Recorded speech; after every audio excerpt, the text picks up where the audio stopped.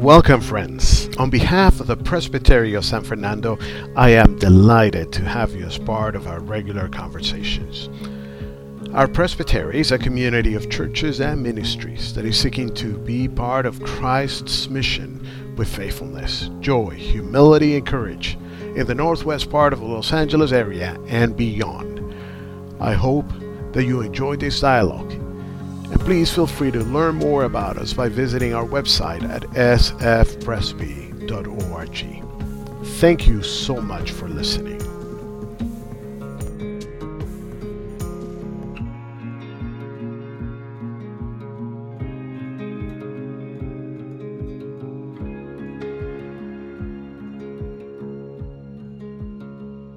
As I've mentioned, Reverend Henry Kim is here to join us, and we are going to be talking about ministry, different ministry strategies and different ministry paradigm into the next season that all of us are looking forward to, that is the post-COVID time. So this is a little bit of an appetizer, getting us ready for the conference, and also getting us ready for the unfolding realities of God's mission through the church, and specifically in the San Fernando Presbytery. How are you doing today, Henry?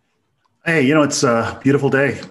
It's a whole lot better than 2 feet of snow and 10 degrees. So I'll take it every day here. So, well, we're glad you're here and already very active and leading the congregation along with the session at First Presbyterian Church of Encino.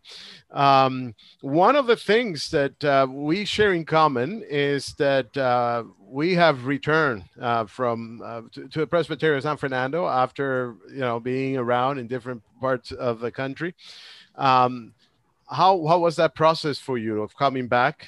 Tell us more a little bit about that church that you're serving.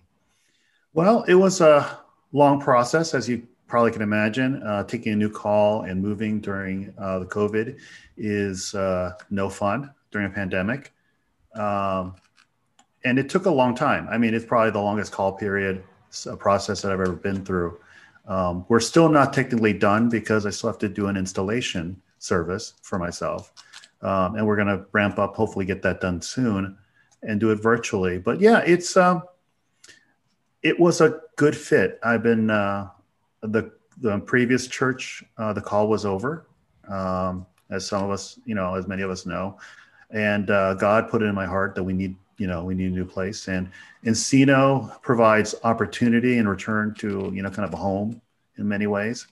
So yeah, it was just lined up, and the opportunities for ministry, especially as we come out of COVID, were incredibly tantalizing here. God, I guess, put a lot of dreaming into my heart and about the possibilities and the resources, and just the folks here are wonderful, and we clicked. And that's, I think that's why. I mean, there's a lot more there, but we can do that off to the side over coffee sometime. As say, in home in Hawaii, you can talk story all day long. But that's probably the preview. It just was a really great threefold affirmation, a call to come back home in many ways.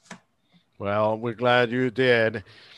Let me tell you one of the things that the Presbytery of San Fernando has as an important element of its strategy is going deep in our sense of rootedness and having a connection to yes, our Presbyterian identity and who we are, and primarily in Christ, and then as part of this connectional church.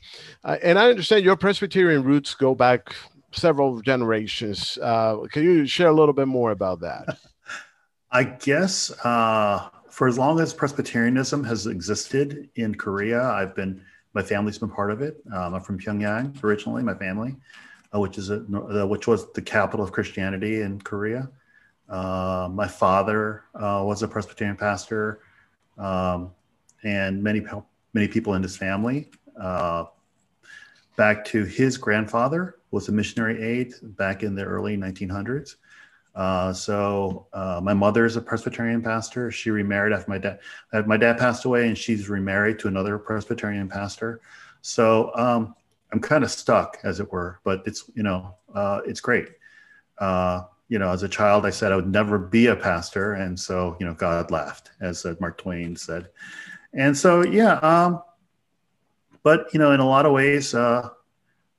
This is where I grew spiritually into ministry. I worked actually at a Westlake. I worked at the Woodland Hills Presbyterian Church, one as a seminary student, almost 20 years ago now. And so Jerry North and I, he was kind enough to have breakfast with me regularly, and I've taken classes from other Presbyterian pastors in this seminary at the seminary. So yes, it feels like I have a lot of ties here. So it's just both generationally, but also to this part of the world. Yeah, absolutely. Well, and one thing is that, as you know, the area that our presbytery serves is growing tremendously diverse, and both ethnically, linguistically, and also I will include socioeconomically. So, what would be what is your perception of things? How things have changed since last time? Do you see that like the communities have continued to change, and how do you see that? How would you suggest to churches that are wanting to engage in that those new realities? Well, I think first is the realization. I know most of us, the realization is that we're never going to go back to how it was. You can put that pin in anywhere you want, but we're never going to be back to the church that we were in March last year in 2020. Mm-hmm. I'm entering in, I just started here in January, but I think the first realization is just like after 9/11, we're going to have a new normal. Our communities have shifted around us. The ways that people have understood church have shifted. Depending on who you talk to, Gallup and also a few others have done Barna has done a lot of research on folks in churches, and I love this quote from Tom Ryan. He put it: "There are people who have habitually gone to church. And if you do a lot of surveys, and I've done a lot of consulting with churches, they go to church because it's their habit." But this quote is really, I think, devastating from a gentleman. "I've been going to church for so many years, I don't even know how long it's been. It was what I expected to do on Sunday morning. Now I sleep in on Sundays, and I may or may not watch the Facebook service. I really like this new schedule. I really am not sure that I'll ever return to church again." And so I think the challenge for us is we've learned to be tech adept in many ways. But the expectation is as soon as we can get back into church service, we're going to stop. But I think we miss an opportunity if we don't take a deep look into the community around us, because even pre-pandemic, the church was declining. The Presbyterian Church was declining, both as a denomination and as individual churches. Most Presbyterian churches were not growing. So for the question for us is, how do we capitalize on this opportunity for change? Because our people expect things to change, and our people also expect us to also come back together into the building. But I think now is a unique opportunity as we come out of this, March, June, May, June, July, probably not even until August or September, if we listen to Dr. Fauci, when we are going to be able to gather again on a regular basis. So for me, all this means that I have a unique opportunity. My people are ready for change.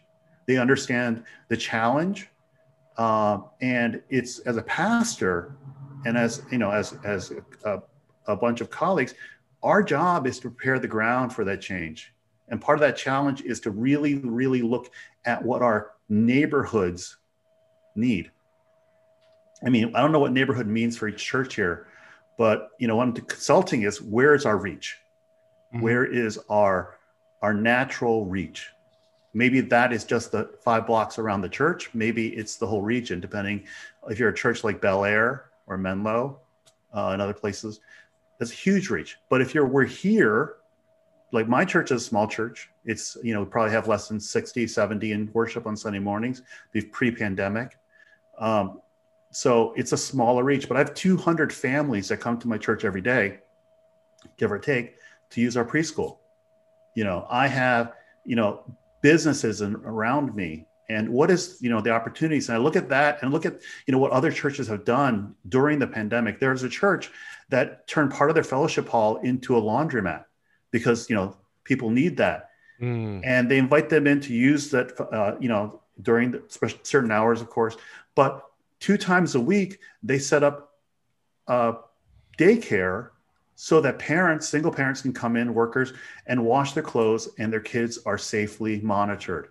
I mean, could we capitalize on that? I don't know. Is that a need? I don't know. It's like I look at my parents using my preschool. They're generally affluent. They're generally wondering, but as I make sure that I'm at the pickup and drop off time sometimes, when when they come to pick up their kids, and I just say hello, I got into a really interesting discussion with a young lady and who was a nurse, got her inoculation, and we got into this conversation. And I asked a simple question that I think all of us need to be asking: is what do you need? What do you need us to do? It's not what should I do to attract people. I think it's more of a what do you need, and I've got to give them. And I think the other part is, if I want to recapture the folks that have drifted away right now, I've got to give them a reason to come back to church, and it's not worship on Sunday mornings generally. The people who've stuck on the video casts, those are the people who want the worship on Sunday morning more than anything else. And those are an easy get. They're your base. Mm-hmm. But the 2 groups that I'm looking at reaching out to, one is, how do we recapture those who haven't gone somewhere else? They haven't left the church per se, but they've gotten like that gentleman that talked about, why should I come to church instead of go play golf or sleep in, right? Mm-hmm. I don't know. So give them a reason to come back to church. And I don't know what that is right now. I think that's mission, that's ministry, how it can make a difference in your life. And we can get into all of that. There's a lot there on back. But the other part is, how do I meet the needs of the community so that the church is relevant again? Mm-hmm. I mean, that's that post-Christian thing. Yeah. Most of the world in our context think they know what church is all about, that post-Christian endeavor. It's harder than when, Billy Graham was doing crusades and people didn't hear the gospel, 70 years ago. Today, the image I love is we're in a hole because people think they know what church is about. It's about molestation, sexual crimes, taking money, the laundry list, right? Right. Yeah. And so that's all that stuff. So we're digging out of that post-Christian malaise because we're not, culture doesn't show us very, very, very nicely. There is no esteem for pastor anymore outside in the world. But, the question for us is, how do we reach them? And that's really targeted at understanding our community, understanding the people we can do outreach to effectively, and also figuring out what kind of outreach is there. I mean, the churches I see growing, I see 2 groups of churches that are growing. One group is the group that is basically stealing sheep from other places, right? Mm-hmm, mm-hmm. But the really effective new church starts, which I look at, or redevelopments, however you want to put it, are the ones that make a relevant difference in their communities. And those, if you look at the number, 70 to 80% of those churches are new believers. Yeah. And why are they growing? They're growing because if you talk to those young millennials, especially in places like Manhattan, they're growing because they belong to something that matters. They belong to something that makes a difference in the world around them, whether that around them means just in their neighborhoods or means in the greater world. But they feel like they're part of something bigger. And that's Absolutely. so I guess that's, sorry I went so long, but that's kind of the reason I'm at here at First Presbyterian Encino, I think we have that opportunity. The people that were part of my PNC, the people I interacted with on my session, the people on my mission team, they all seem to have that passion and desire to share with the world that message of God in their lives and why it matters to belong to a community that supports each other, which is great, but also supports each other so we can do crazy, wonderful, risk-taking service and ministry to the world. I like the crazy risk-taking side of things because it's part of the element that we need to recapture, right? I mean, my sense is this, the perception of people is that church is only a safe space, and it should be, and we're committed to that. But it is also a brave space, a place of transformation and change, right? And I think Encino is uniquely positioned to be part of that and call people into that God's movement of exciting new possibilities, using a tagline that is part of who you are, new possibilities that God makes possible. By the way, again, welcome everyone that is part of this call, and at around probably 12:30, 12:35, we're going to pause and read questions that you may have. So feel free to add them to the question and answer section. Those of you that have joined us more recently, this is the Presbyterian San Fernando virtual meetup, and my name is Juan Sarmiento, and I have the pleasure of having this very enriching conversation with Reverend Henry Kim about new paradigms of ministry, approaches to ministry strategies in light of the reality of COVID. One thing that you mentioned, Henry, is that this has given us probably the opportunity to look at our neighborhoods and our relationships in a different way. And perhaps even look at ourselves and our potential and our possibilities. Part of it is the relationship with our facilities. And one of the wonderful things that First Presbyterian Church of Encino has is very, very nice facilities. Tell us about how this whole pandemic might probably change a little bit of the ways in which we look and use our facilities. Facilities are hard. There's an old paradigm that a busy church campus is a healthy church campus, right? But busy how is the thing we never talk about. When I do church consulting. I'm part of the New Beginnings program. Right. Used to come out of the evangelism office at the General GCA, General Assembly Council. But now I work for them, and they're part of a more of an umbrella parachurch organization. We work with like 5 different denominations. Right. But one of the things I hear when I consult with churches is we have a busy campus, and they do. They're so busy that burning out all their volunteers. It's like they've got 14 Bible studies. They've got, prayer meetings every morning. They've got, all kinds of things. And none of them are bad per se.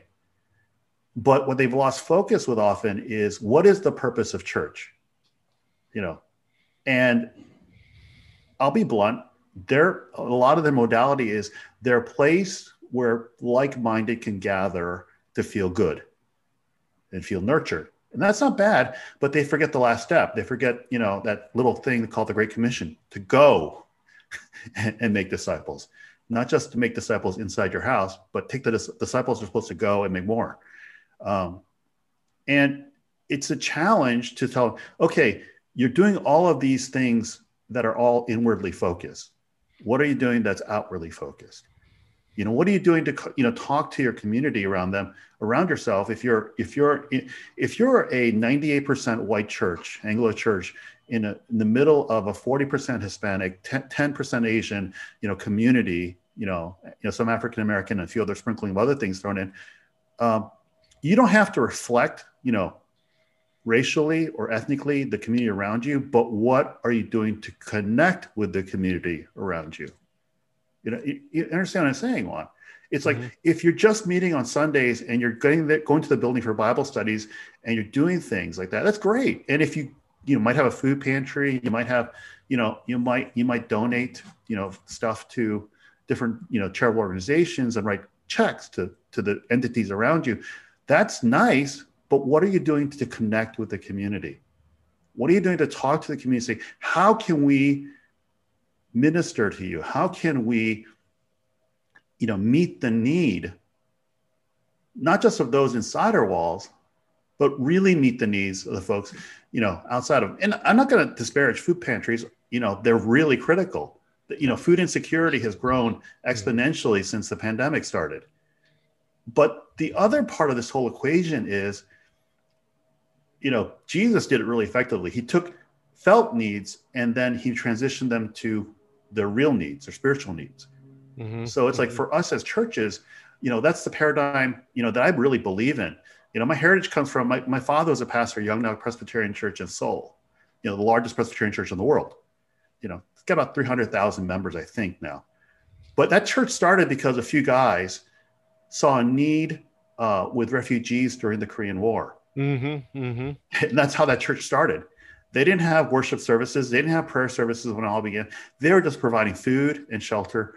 And then they got them the opportunity to talk about their message, why they were doing it, because of the call of Christ to feed, to clothe, to shelter. And I think for us is we've gotten well away from that. We got great buildings. This is a great facility. We have two, like I said, we have a great preschool. We have, nice fellowship hall. We have all these facilities, and we're right on Burbank, not Burbank. We're right on two of the major arteries, and we're surrounded. Ventura, yeah, close to Ventura. Yeah, of course. We're right 2 blocks, from Ventura. We're just, we're on Balboa Boulevard, which is a major, street. And it's just like, what can we do to really impact our community around us? And every community is different. I mean, if you're at, West Hollywood, you're different, or you're at La Cañada, you're very different from my context. But your context is your context. And the question is, whether it's people making, 7, 8, 9-digit incomes, or people who are living on the street, what are their needs? How can we connect with them? And how can we create moments? I call them aroma moments, like, have you ever walked into a situation or a room or a house and you just smelled bread and weren't hungry for bread before you walked into that situation. But as soon as you smelled it, your mouth starts salivating, your stomach starts growling, and, you want some. And so for me is, how do I create moments in that I can demonstrate for those without a faith, without a church home, that this is something they need. This mm-hmm. is this is that thing, for me, it's like me the other day, I was driving by Puerto's, one of my favorite places. Yes. And I smelled the bread, and I just had to, I'm glad it's by appointment only over there now, because I would have stopped and bought. But but how do we do that for our churches? How do we get them to stop and buy? Right, and that is one of the questions Barbara Hatton has asked. The days of visiting people in their homes are long gone.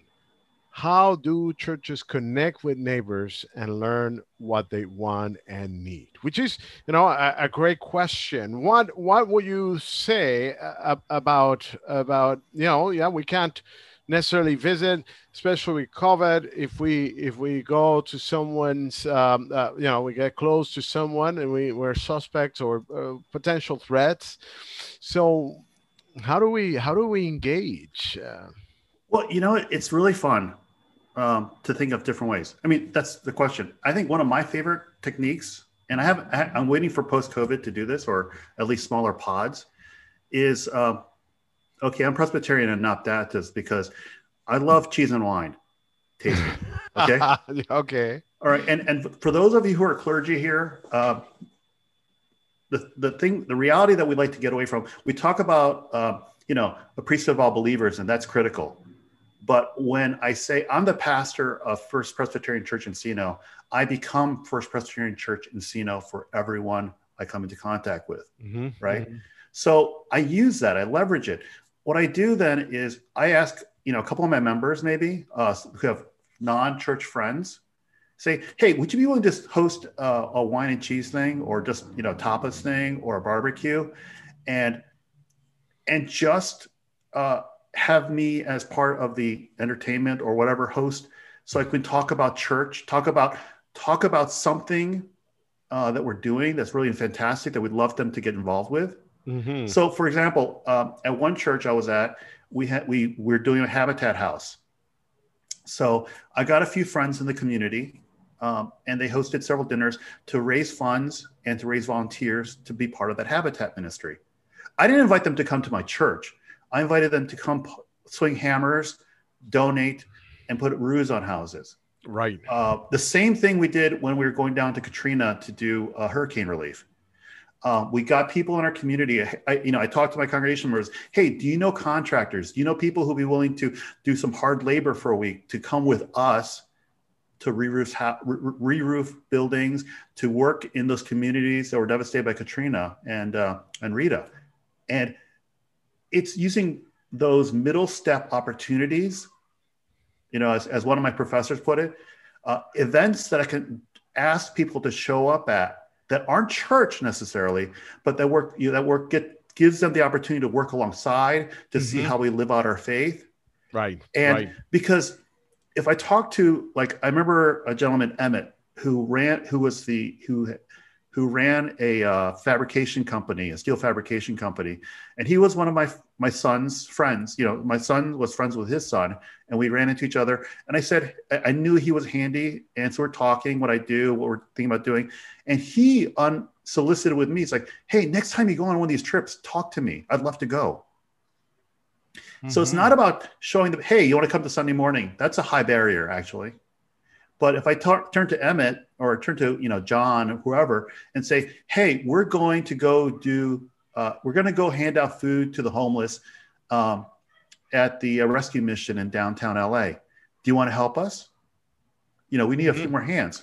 And that is one big element, because sometimes, I'm thinking of communities where you've ask them directly, what do you need? They'll say, well, I don't need anything. And, why are you asking? But part of the need of our communities is to feel that they are part of something greater, of a cause, of a movement, of something that will add value to their communities or to our cities. And if the church can be perceived as a place that cares for the city and invites others to join along, that will be wonderful. One thing that I see as a perception of people is, church, and we need to face a reality where church is not normal anymore. It has been misrepresented sometimes because of our own doing, and we made it very easy for people to misrepresent us as some kind of organization that seeks to hang on to the past and things of that nature, some kind of supremacist movement or something like that.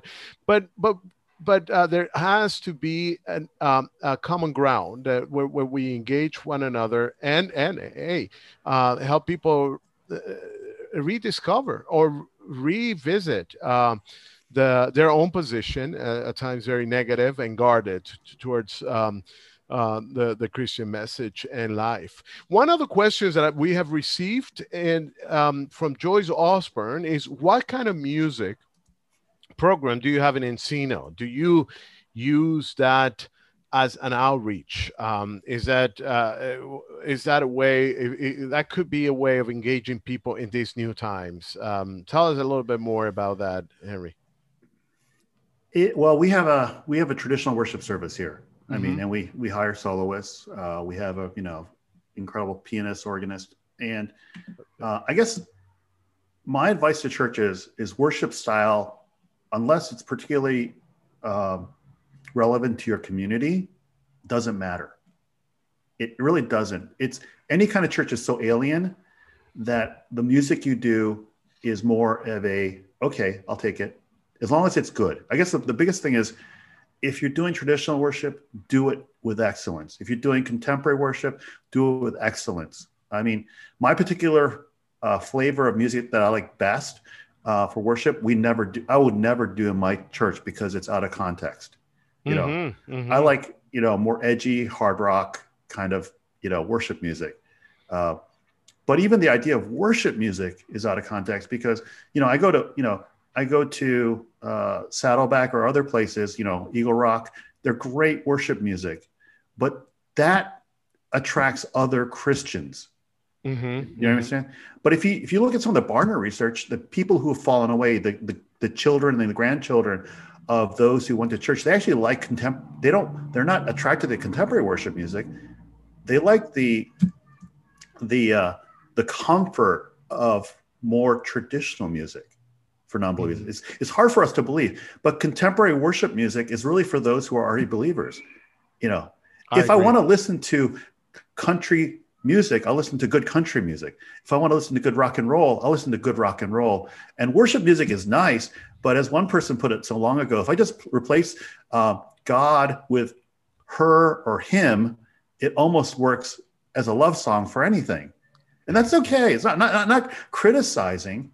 What I'm saying is, I think if you make worship authentic, real, however you want, whatever words you want to use, and solid. It doesn't have to be, if I want to see polished worship, I'll go to Mosaic. It's really well done. It's polished to the nth degree. But I look around at me, they don't get people in the door because of the music, though the music lowers the barrier. What they get people in the door with, and you talk to, folks who go to Mosaic and these other churches, isn't the style of music, it's the style of people. Wow. Yeah, that's a big concept there. I agree. I happen to agree. And you know what? There's really nothing wrong with edgy. I think that can be an expression of worship as well in country, as it could be too. But how authentic it is, how much does it represent the reality of our life and our faith, and how inviting it is too. Also, how can people be part of, see themselves a part of what's happening? Yeah. Juan, for me, it's not about the music. It's about how do I bring this person who's really interested in my community, like a business would call it onboarding, right? How do I onboard a person into my company? In the same way, how do I onboard someone into my church? I remember in my church in Chicago, we had a blended service. It was good. We had an incredible organist and choir director. We had a really young, dynamic worship leader, guitar, and they did a lot of stuff together to blend that, actually blend the music together instead of just one song, another song. It actually blended. But the thing we did though is when people came into our community, we, as part of not the new members class, but as the people coming in, hey, this is how we do worship. This is why we do it. And it was a conversational thing. And it was usually we paired someone with a peer. Just like if you go into a lot of really good companies, they'll give you a peer mentor to help you understand the new company's culture. In the same way, we had other people come alongside these folks who are new and just say, hey, if you have any questions, this is why we do this. This is where we find this. But, I'm here to be, someone you can ask questions. And there are no dumb questions. This is why we do the liturgy this way. This is what it means. And we trained them and we picked them because they had the gift of welcome. They had the gift of making people feel comfortable and not dumb. Right. It's not about, hey, we do weird things here in the church because we have church culture, and every church has different culture. So it's like, this helped me, it's like that old C.S. Lewis quote, consider me a patient, right? Right. Who's been here a little longer. Let me show you the way, to butcher that quote. And it's like the same way, I think in our situations, pick 3 or 4 really great people who are just, warm, comforting people, and train them a little bit, and they'll do what comes naturally. Just explain and make them, and I think that works really well. And that also means that it gets really comfortable for people to ask these folks questions, and then it worked out. A lot of these folks become mentors in other aspects of their life because they're so comfortable with asking. hmm and that is a very neglected element. I mean, we Presbyterians tend to think, okay, who has the best preacher and music in town will draw the largest numbers, right? Um, Fascinatingly, I mean, I'm not sure that drawing the largest numbers is what we're here on earth for. I mean, as important as that is, but one thing is we do care for people and for showing in our relationships with them the reality of this walk, the new walk that we can have with God through Jesus Christ. Something I heard is that it is not how friendly a church is either; it is how many friends or how many real friends can you make. The real friendship element is supremely important, and that's why we also, as a presbytery, we're looking for spaces like this in which we can hear from one another, get to know one another, and walk together in our common sense of call. There is a question here about your hamburger. Let me see. I thought this caught my attention, especially around lunchtime. Question for Henry: have you been to the Stamburger place around the corner of your church? Uh, Unfortunately, yes, it's wonderful actually.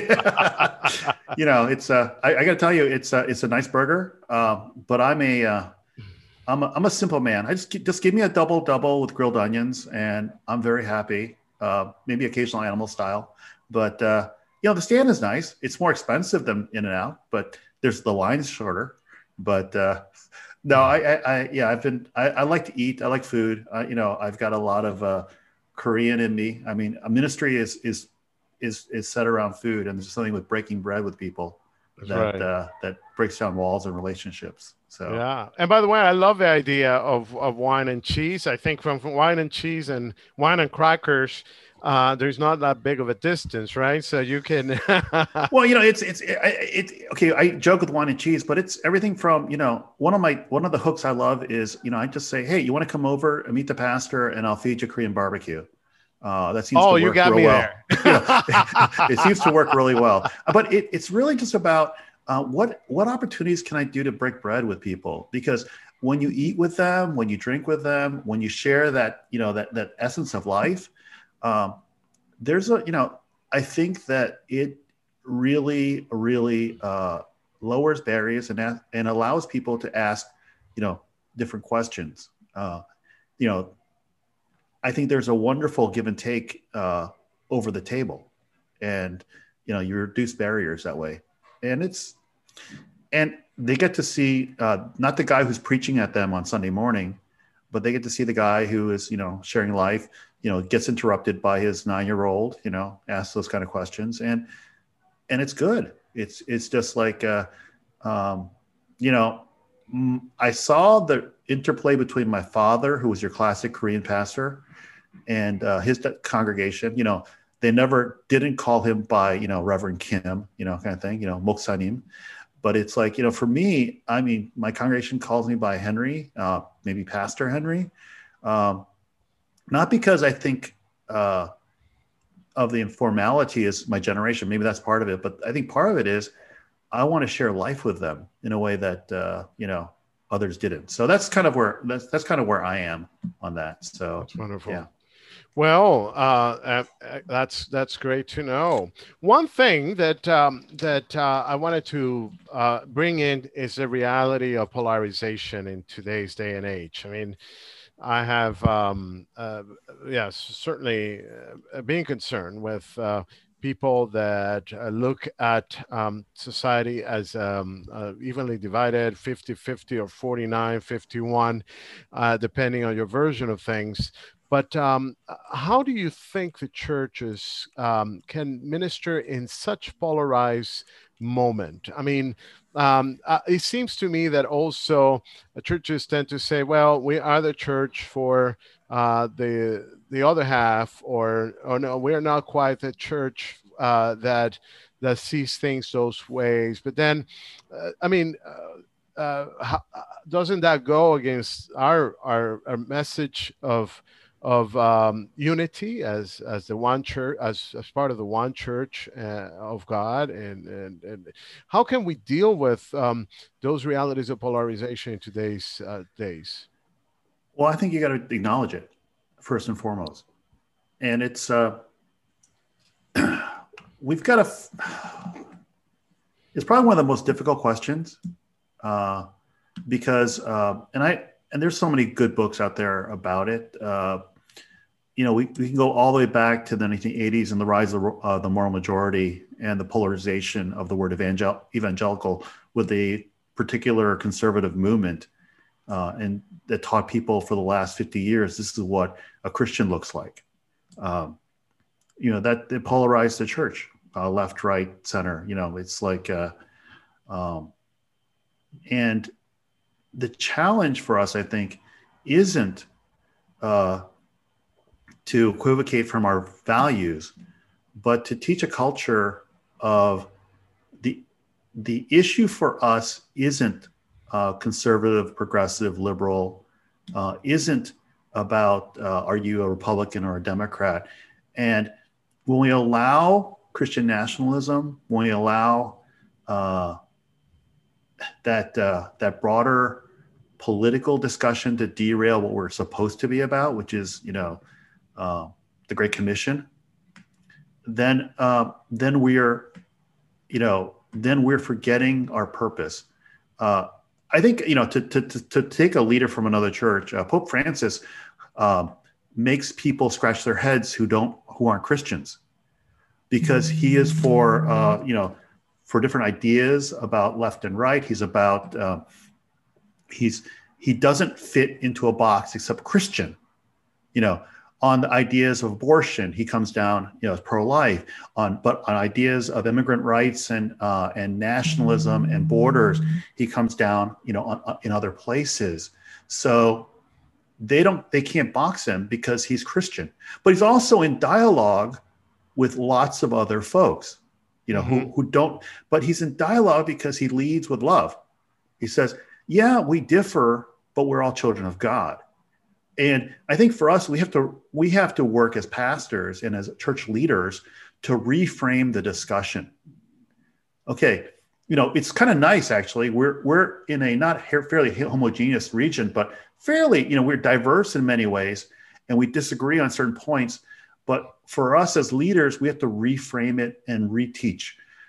And the challenge is, like all of the great, if you listen to the discussions of a lot of the people who understand change, Cotter and others in both business literature and everywhere, culture change is the last thing to happen after you begin the process.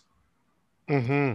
And the idea is train your leaders, train those who are influence makers onto modeling this, to be in discussion with it, not to get in flame wars. And I think the other thing too is to moderate our media diet, to understand our media diet, because we get so caught up in this, we often need to just take a step back and refocus. And we have to teach our folks how to approach these conversations. One of the people I admire took a church that was heavily conflicted in Massachusetts and they took a process of almost 10 years teaching the church how to deal with conflict. And I love the line that they taught: conflict isn't the issue. Our inability to deal and resolve conflicts in a healthy manner is the issue. We shouldn't avoid conflict. We should teach people how to resolve it in a healthy manner. Mm-hmm. Conflict is good. Conflict can give us energy. Conflict can give us new ideas. Conflict can help us deal with real issues in our culture and our society better. The problem gets into what Presbyterians, and I'll look at my group, Koreans, do best. They avoid, sublimate, talk around conflict until it explodes and the conflict becomes physical or, is so toxic that it destroys churches and communities.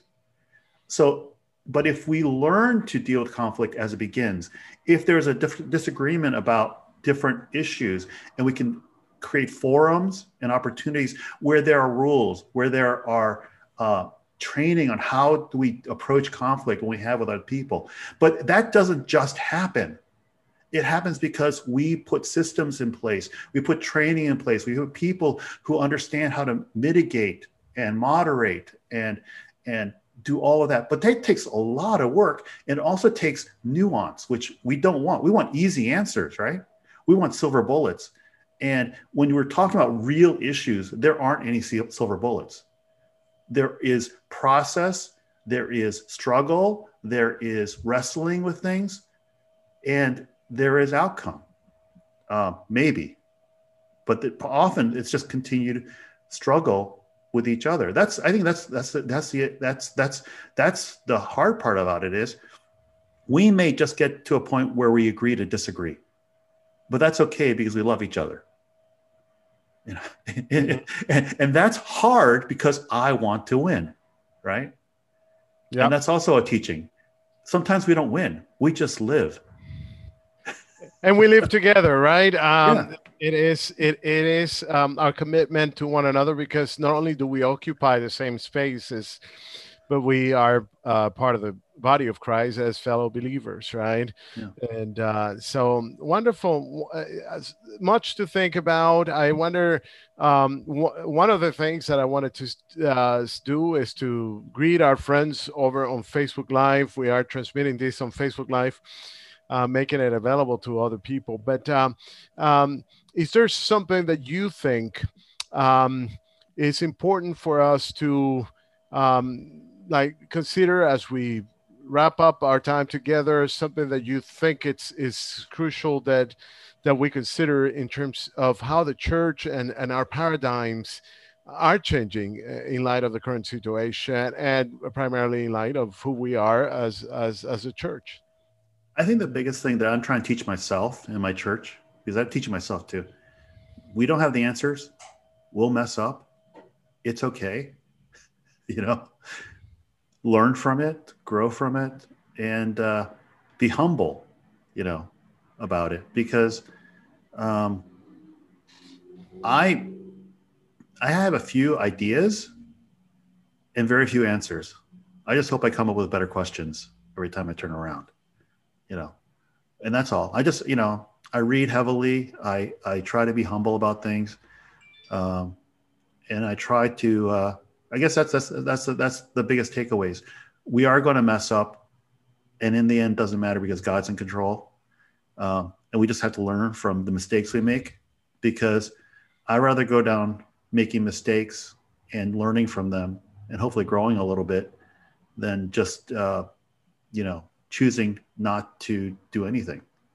So you know, it's like I have a little canned speech I give to the folks I'm working with. We all have choices. We can choose not to change. We can choose to ignore the world, or we can choose to follow God into something crazy. And I'd rather be crazy for God than as safe at home. So, yeah, something along those lines that I heard is a ship, you know, it's not meant to stay on a dockhead, right? It is meant to sail, and that is what the church is.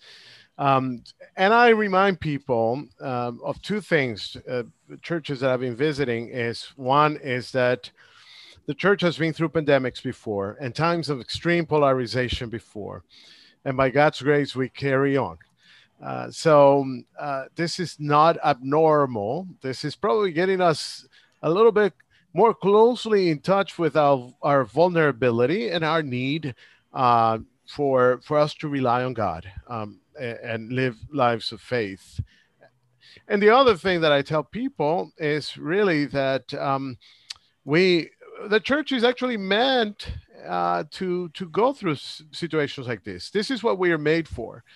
Times of crisis and need and uncertainty, because in the midst of all that, we can glance more fully into the reality of God's love and presence among us. So we're grateful that you are there, and you are part of this community of faith and churches and ministries called the San Fernando Presbytery. We're grateful for the First Presbyterian Church of Encino, the wonderful work of people that is being done there, and we hope to continue hearing from you and working together so that we can do crazy things during crazy times like this. Do we have any more questions or some other comments or questions at this time? If not, we're going to get ready to wrap up. But I wanted to thank everyone for your attention, your participation, your questions, your observations. And also invite you to a few things that we are developing. The first thing is the deep, wide, and fruitful course on Google Classrooms. It's nothing fancy. It's just some basic content that kind of reminds me of something that Henry said about onboarding.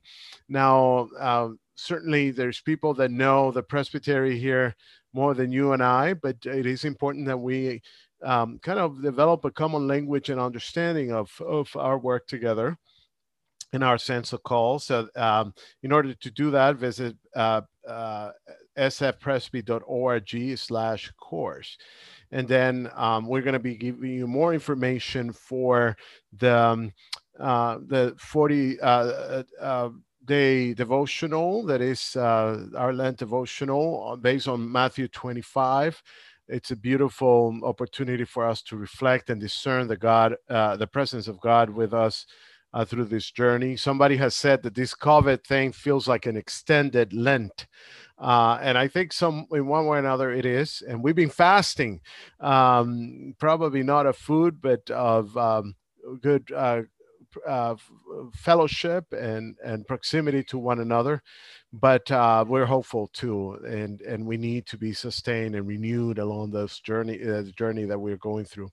And then our conference on March 6th at 9 in the morning with Alan Hirsch, that is an author and a missiologist.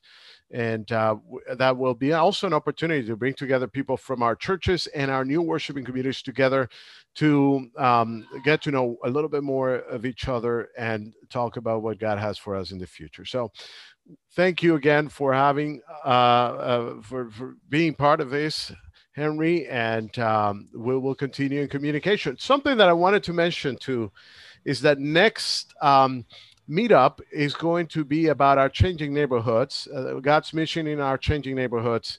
And we will have Manny Flores, who is the executive director for North Valley Caring Services for that. So it is an exciting opportunity, as you all know, talking about the immediate needs of our communities. North Valley Caring Services is doing amazing work that is expanding with the partnership of San Fernando Presbytery in feeding more than 4,000 families a week and sharing the message of Christ's love with those families. So I'm excited about the opportunity to hear more about those efforts and how the Presbytery of San Fernando is part of that. Thank you, everyone. And we look forward to staying connected and in communication and praying for one another. Wonderful to have you, Henry. Thank you so much. As we wrap up this time together, I would like to express our gratitude on behalf of the team and the people of the San Fernando Presbytery. My prayer is that it might have been helpful to you. I would like to also invite you to comment, give us some feedback, and perhaps even like this podcast or share it with people that you know, so that we may be able to continue making it available to others. Thank you so much, and God bless you.